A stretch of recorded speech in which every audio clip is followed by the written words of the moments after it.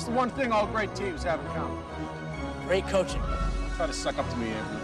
Hey! Goldberg! I bet if that talk was a cheeseburger, you stop it! No, I agree. I would not be an acid physically. I have more of a podcast body. Quack! Quack! Quack! Quack! Quack! Quack! Quack! Quack! No! It's the Quack Attack Podcast. Hey everybody, you're not just letting me down, you're letting your whole team down too. I'm Mike, that's Tommy. Hello everyone. Kevin is not here, but welcome to the Quack Attack Podcast, Definitive Mighty Ducks Podcast. We are back with another episode. Tommy is here, Kevin is not. Kevin's still deep in the jungles of Costa Rica somewhere. He should be returning next month, I think. I think that's the plan at least. Sometime in September, I'm told.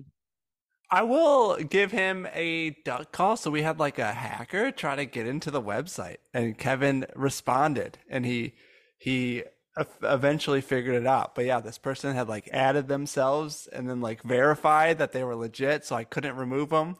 So it took Kevin a while, but he figured it out. So duck call to Kevin. I won't actually do it because my daughter is sleeping right now and my dogs would freak out.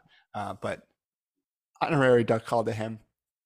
Before we get into the topic at hand, we had the news, obviously, what was it, last week? Tommy, we've not gotten your really reaction to it. So September 28th is the release date, but we get a picture of these Mighty Ducks uniforms. Have you seen the uniforms? I have, and it's just got like that yellow block lettering, right? Right. So I kind of look at it from a couple lenses. The first is like, oh, okay, well, this gets around any copyright because they're just, like there's no logo to speak of. Obviously, you got like little throwback color going on, but where's the logo? So maybe there's going to be a reveal at the end or something. I don't know. A la Eden Hall. That's true. Yeah, maybe they take the logo away, and then the original D5 jerseys are just like something that comes back at the end of every season or something like that.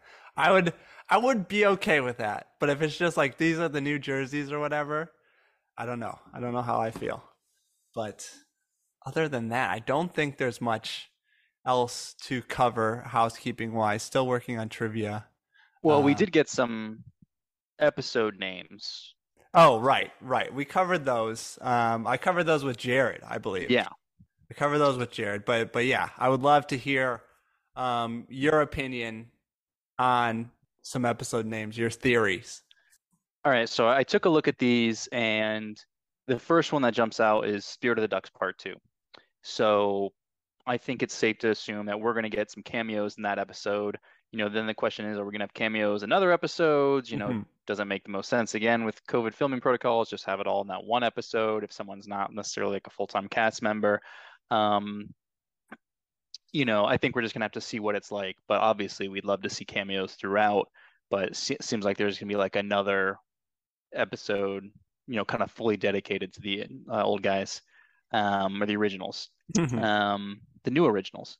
But I think, Mike alluded to is like you can kind of see things, Icebreaker is the first episode. You do your fun icebreaker at camp, are they actually going to be breaking on the ice, hockey, that kind of thing. Episode 4, draft day.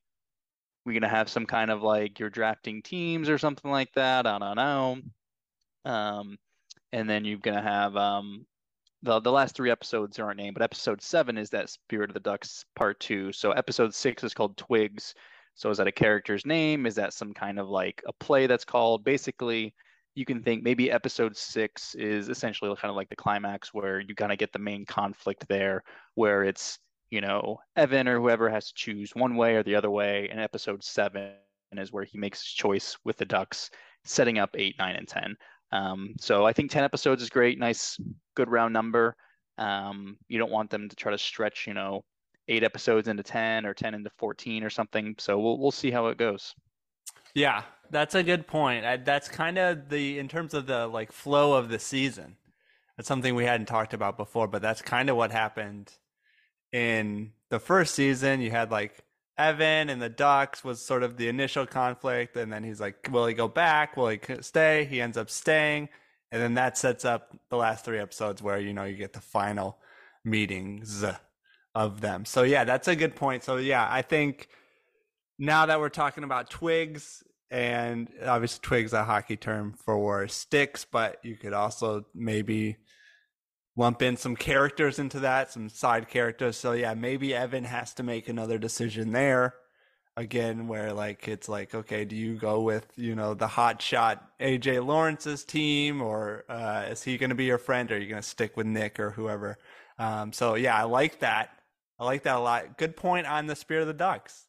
I do think, now that you mention it, I do think it's going to be a one episode sort of self-contained cameo there, where we're not going to have really much else throughout the other 10 or 9 episodes. And that seems to be a theme that, you know, the showrunners have talked about a lot, where like they want a new generation of kids. They don't want to keep coming back to it. So I think it'll be a little bit of a throwback in that one episode, and then they'll try to still build out these characters. So good stuff there. Anything else before we move on to our main topic? No, let's get into it. All right. So this topic comes from Tommy. Tommy was thinking about, I guess, gambling at some point, and he brought up the topic. So I'll let you sort of lay it out for us. Yeah, so I was just kind of thinking of this randomly walking into work within the last month. And so earlier this year, during the NCAA men's basketball tournament, I was in Las Vegas with Kevin. And when you're in Vegas, obviously you might be inclined to do some gambling. And you know, one thing you do is you might bet on sports. So betting on the tournament's a lot of fun. And one thing I was thinking about is that, you know, essentially everyone there is putting some kind of flyer on like the 15 seeds, the 16 seeds, putting them as part of a parlay, whatever, even if it's just like $1 or like $5, and not necessarily just to cover the spread, but to, you know, pull up the upset. St. Peter's obviously gave a lot of people probably some pretty good parlays if you had that like sweet spot, you know, on the other side of the coin. If you had Kentucky going deep, you know, then maybe you were kind of screwed there. And so what I was thinking is, you know, what we've established in Mighty Ducks 1, and then we can talk more about 2 and 3, is, you know, District 5, the worst team in this league, historically the worst. We've established that this league is kind of embedded with Hans, who's in the game and everything. So you also got to think that Hans is running numbers, doing some kind of bookkeeping, or he has guys. And this league is definitely part of that. We've also talked about, you know, was he juking the system essentially to get them to win? So assuming, you know, there were bets being put on this league, you've got to imagine some people just put $1 on the worst team. They win it all. It's great. You put $10, something like that. Maybe you've got money to spare. You put 100, or maybe, you know, even something bigger. And so at the start of the playoffs, or even the start of the season, someone made a big bet, because again, we've established that this league, it gets all kinds of like front page sports play for whatever reason. And, you know, essentially, you know, early 90s sports newspapers, you could argue that's the height of their the real height of their like circulation numbers. And so we're going to get a lot of betting action on that. Akin to, you've seen stories of someone took a flyer on, you know, a Leicester City to win the Premier League, you know, 7-8 years ago, and they made so much money. Or if they put a few years ago, it was like someone put like $3,000 on Texas Tech to win the title. They advanced to the title game, and like, so all these, like the bookie essentially was offering them a semi payout, which they didn't take. But anywho, so you got to wonder who got rich off of this in D1, and then we could also talk about D2 and D3, and how involved was Hans, and was this part of it all along? Was Hans looking to make one last big, you know, big cash grab here before, you know, getting out of the game and faking his own death? Yeah, no, it's all coming together. And he's not there for D2, so he made his money and split. Right. Because my first thought was like, oh, who's betting on a Pee Wee game? But as you mentioned, first, you know, it's on Let's Play Hockey. Hans obviously cares about this a lot. He could have the whole setup, and then he manipulates Bombay into coaching the Ducks and turning this whole thing around, gives them the equipment. I think Hans is definitely, I think Hans could have gone two ways. He could have said, this is my league, like I'm shutting out the betting here. But it seems a lot more likely that he was running the action and then somehow profited off this action, with, setting up this whole run with Bombay to come in where the Sox Gordon turned the team around. Like, why is he even at that game in the first place where he's just, watching Gordon freak out and not being a good coach? So he runs the whole thing. Hans is a smart guy. He's not going to necessarily be placing his bets on his own if he's running a league, and he's not probably running the sports book. He's probably like, I don't take bets for this league because I am involved, up and up. However, other bookies would take it. Yeah. And so he would have a proxy put these bets for him. And, same thing with the championship game. That's a sold out arena. Yeah. People are betting on that game. You got to believe. And, I kind of wonder, what would the odds be for like District 5 to win the state championship? And so like, who's like the worst NFL team right now? The Texans? That was a shot at Tommy a little bit, but they're Lions also pretty bad. Gosh, we don't have very many good teams. And so I just pulled up a random, kind of handicap. And the Texans are, the longest odds, it looks like, at plus 25,000. Oh, God. The Falcons were at plus 20,000. This was on July 25th, basically. And so, sorry, last updated today, I guess. Yeah. But Lions plus 15,000. They're also pretty long odds. And this is odds to, Super Bowl odds. So I imagine just winning the Super Bowl, and the Bills and Bucks are the top two. So beginning of the season, you only have, was it 10 teams? Yes. So those odds are going to be like way, way down there, but you Right. got to feel that District 5, they haven't even scored a goal. Right. So that you're looking at, 10,000 to 1 at least. Yes. Yeah. So it's interesting. Or a plus 100,000. Or I don't know, we probably wouldn't do that much, but essentially, if you bet $100 on District 5 to win the league before the league starts, you would have a very nice payday. We're talking thousands of dollars. Yeah, I guess the biggest question is who's running this book, this underground book, and I guess it's Hans. Hans has some sort of connection to this guy who's running this book, or maybe he's sort of secretly financing it or whatever. But I think we're pulling Hans and saying he's not actually running the book, but he's involved somehow. So it's how much of a bankroll does he have here? I do feel like it's sort of this like underground rich guy Squid Gamey type betting going on in this Pee Wee League, where like these guys just do it for the fun. So maybe there is some money there, but yeah, you would figure it's at least 100 to 1. They, like you said, they haven't even scored a goal. Their coach had a heart attack.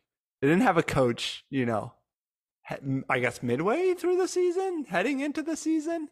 So I guess that's a good question too. Where would be the best odds for District 5? Would it be at the beginning of the season? Would it be when they were 0 and whatever and their coach died? Like, where would you want to jump on District 5?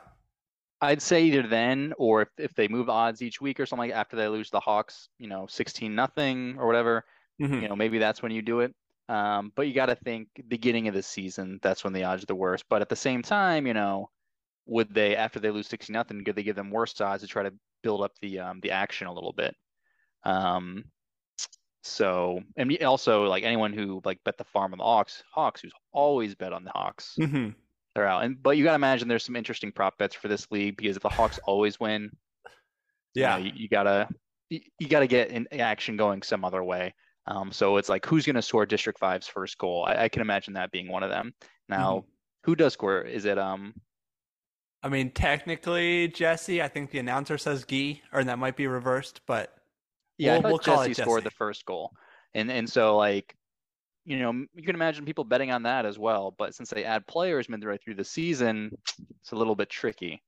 Yeah, because you have them adding players, you have them adding a coach, but you also have the Panthers getting the measles, which I think would I lessen their odds. And would that nullify any bets as well? Probably not. It's just like, hey, act of God, you can't.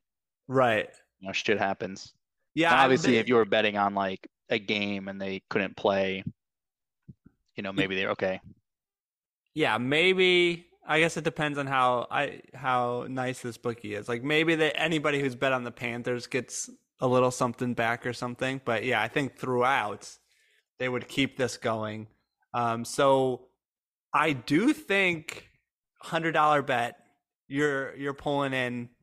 What would you say? At least 1,000 if they win? Oh, significantly more, I'd say, because that would just be 10-1 odds. Now you got to imagine the Hawks are probably like 1-10 or something like something ridiculous. Right. I would say it's like at least 50-1. Right. That makes sense. Like at a minimum. And again, because it's a smaller league, the odds might be a little bit different, but Hawks are going to be overwhelming favorites. And this isn't even like the Huskies. This is District 5. Right. And so, it'd be very interesting. And I did want to look a little bit at when we're at D2. Mm-hmm. Iceland and USA are favorites. Same thing when Iceland waxes USA 11-1.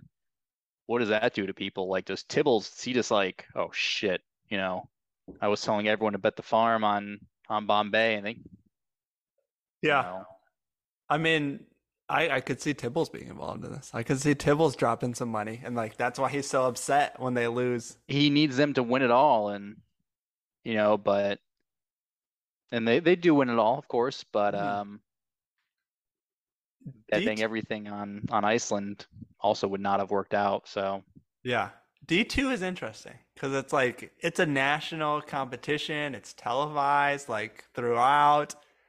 People will bet on anything. Right. Like, I think there's a lot of action there. Like, are you allowed to bet on, like, the Little League World Series and stuff like that? Like, no. Okay. But that's, people have bet on it before. Right. A little house pool, something like that. Everyone pay $1. Whoever wins, you get the pool, things like that. There's money changing hands. Essentially, any sporting event that's televised at any level, even if it's big or small, whatever. Now it's not going to be like an official Vegas sports book for the Junior Goodwill Games one day. Mm-hmm. We're not there yet as a society.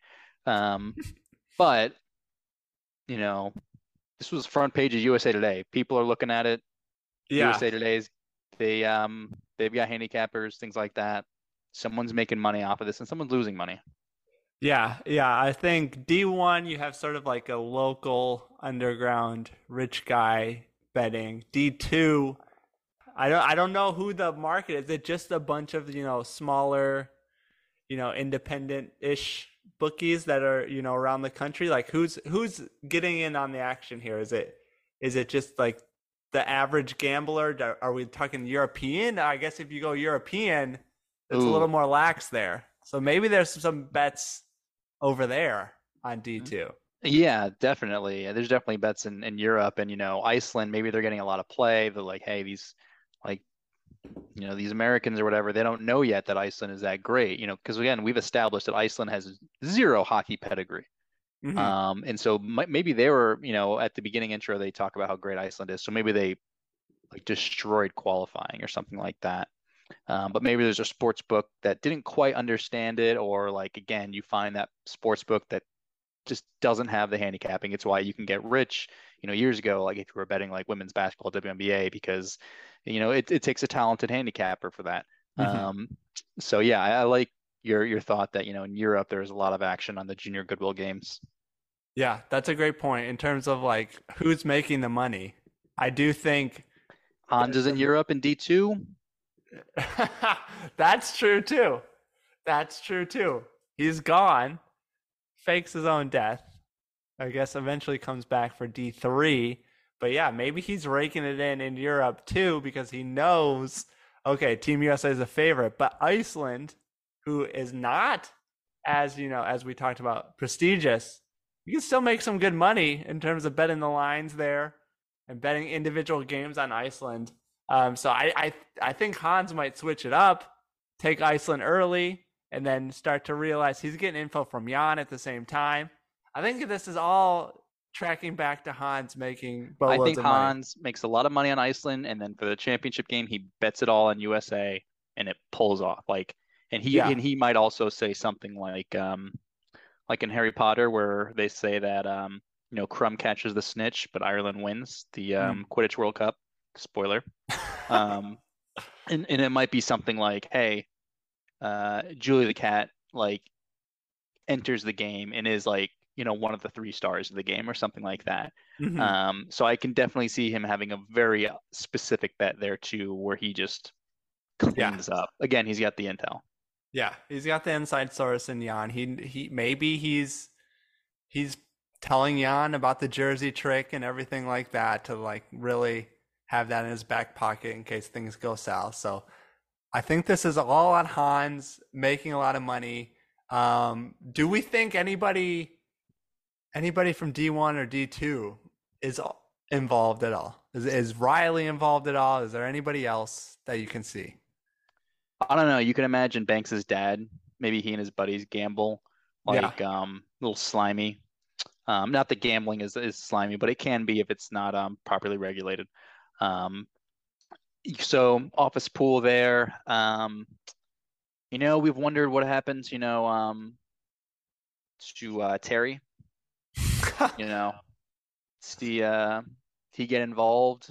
Was he trying to do some kind of inside betting between 1 and 2? I don't know. Wow. Just shots at Terry. I like it. He wants to make some money. And I admire it. Yeah, my first thought was Phil Banks as well. Because he's way too. Obviously it's his son playing. He's like an overbearing dad, but he seems a little more invested even in the game than he should be, even though he's wearing Hawks gear at the championship. But you would figure he's got some money riding one way or another. Now, does he bet Ducks or Hawks in the finals? Oh, he bets Hawks. And he's been betting Hawks this whole time, and that's really the reason, because he doesn't love his son. Which we've established he's wearing Hawks gear because he bet on the Hawks the entire time. Now, is he also the kind of guy who hedges his bets, whatever? Is he a Hawks fan? So he always puts $5 in the other team. So it's either way, he's happy. But no, I don't think he is. I think he hates his son, or he doesn't hate him. He doesn't love him. And he just loves the Hawks, and he loves this little gambling ring he's got. So he bet it all on the Hawks. Now, I guess the other side of the coin is, did he secretly bet on the Ducks in the championship? He's wearing all of his Hawks gear to kind of throw people off. I don't know. Yeah, it's tough. I think he sees Adam as a tool for him to, he sees him as a payday. So he's cheering for Adam, but yeah, as he's wearing his Hawks gear, didn't even go neutral or anything. And then I don't know. I don't know if he bet on the Ducks at the end. I don't think he was confident enough to bet on the Ducks at the end. I think he said, okay, if the Hawks win, I make my money. If the Ducks win, obviously he doesn't know Adam's going to get hurt, but then my son wins and it increases his, reputation as a huge player in the league, increases his recruiting profile. So I think that's his move there. He sticks with his Hawks bet. And then, he's okay with losing there at the end. Yeah. I guess is he on the ice at the end celebrating? I don't think so. I'd have to go back and review the documentary. One would hope he's in the ambulance on the way to the hospital with his son, but he might be I need to watch this game, Right. Now, if we go to D3, is there any money on the JV varsity showdown? So, as silly as this sounds, I think it'd be tougher to find action on JV games than you would this Pee Wee League. Kind of given the ground rules we've set. Again, people will bet on anything, but who's really going to take that? Right. Now, varsity JV showdown, you also got to think maybe there's kind of legalized gambling in a sense at Eden Hall, where it is more of just kind of mayors of cities will bet things, during the Super Bowl or whatever, something like that, where freshman class versus senior class or whatever. Oh, yeah. And maybe not an official bet, I'm betting, 10 lunch tickets on this, but it's there again, people the stakes are not just this team beat that team. Right. And then Eden Hall prep hockey, I imagine there's some betting going on. If it's a small town, people bet on high school games, things like that. So there's betting going on the varsity team. I can't imagine there being a lot of takers for JV. I would agree with that. I do think there's some action, as you mentioned, on the JV varsity showdown. Yeah, maybe the freshman teachers bet the varsity teachers or something like that. But they would have to have some sort of spread. Like, you're not expecting the JV to beat the varsity, but maybe this is a special case where like the tensions were running high, so people picked one or the other. I could also see some off the book student pools going on with the JV varsity showdown, where Josh the announcer's running his own thing, where it's like $5 varsity, $5 for the JV, who are you taking, that kind of stuff. So a lot of action going back and forth. I feel like Josh is definitely like, he would be someone who got into like 538 early. I could see him being like a big numbers guy, right? Wants to work for a Baseball Reference or something like that. I can see him being like a professional gambler, like just like with the numbers, or even being like, he goes to Princeton, he's a math major, and he works for like a baseball team or something, crunching numbers. Yeah, I think that is Josh's path. So I guess to recap, we're saying in terms of who wins big, Hans is the number one winner. Does anyone else, really profit off their gambling either for or against the Ducks? I think in their time in Minneapolis, there are some guys who like, hey, just won $200 on this hockey game, like first round's on me, that kind of thing. Mm-hmm. For Junior Goodwill games, there's some people in Europe making some money on Iceland until the championship. And then Eden Hall, I think, like you said, there's it kind of like just within the school, who do you like, blah, blah, varsity or JV showdown. You wonder, Josh is sophisticated, so he would be offering odds. Yeah.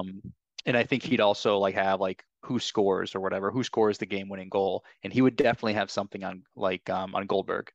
And so someone made money on Goldberg scoring that goal. Yeah. Yeah, I like that. I think Josh is the big winner in terms of just having his bookkeeping business going. But yeah, I do think random Eden Hall student wins big on Goldberger just because he, it was like a joke bet or something like that. And even if like there's not much money, maybe he got Paul Correa to donate a signed jersey. Oh, he's giving away memorabilia. I like that. I like that a lot.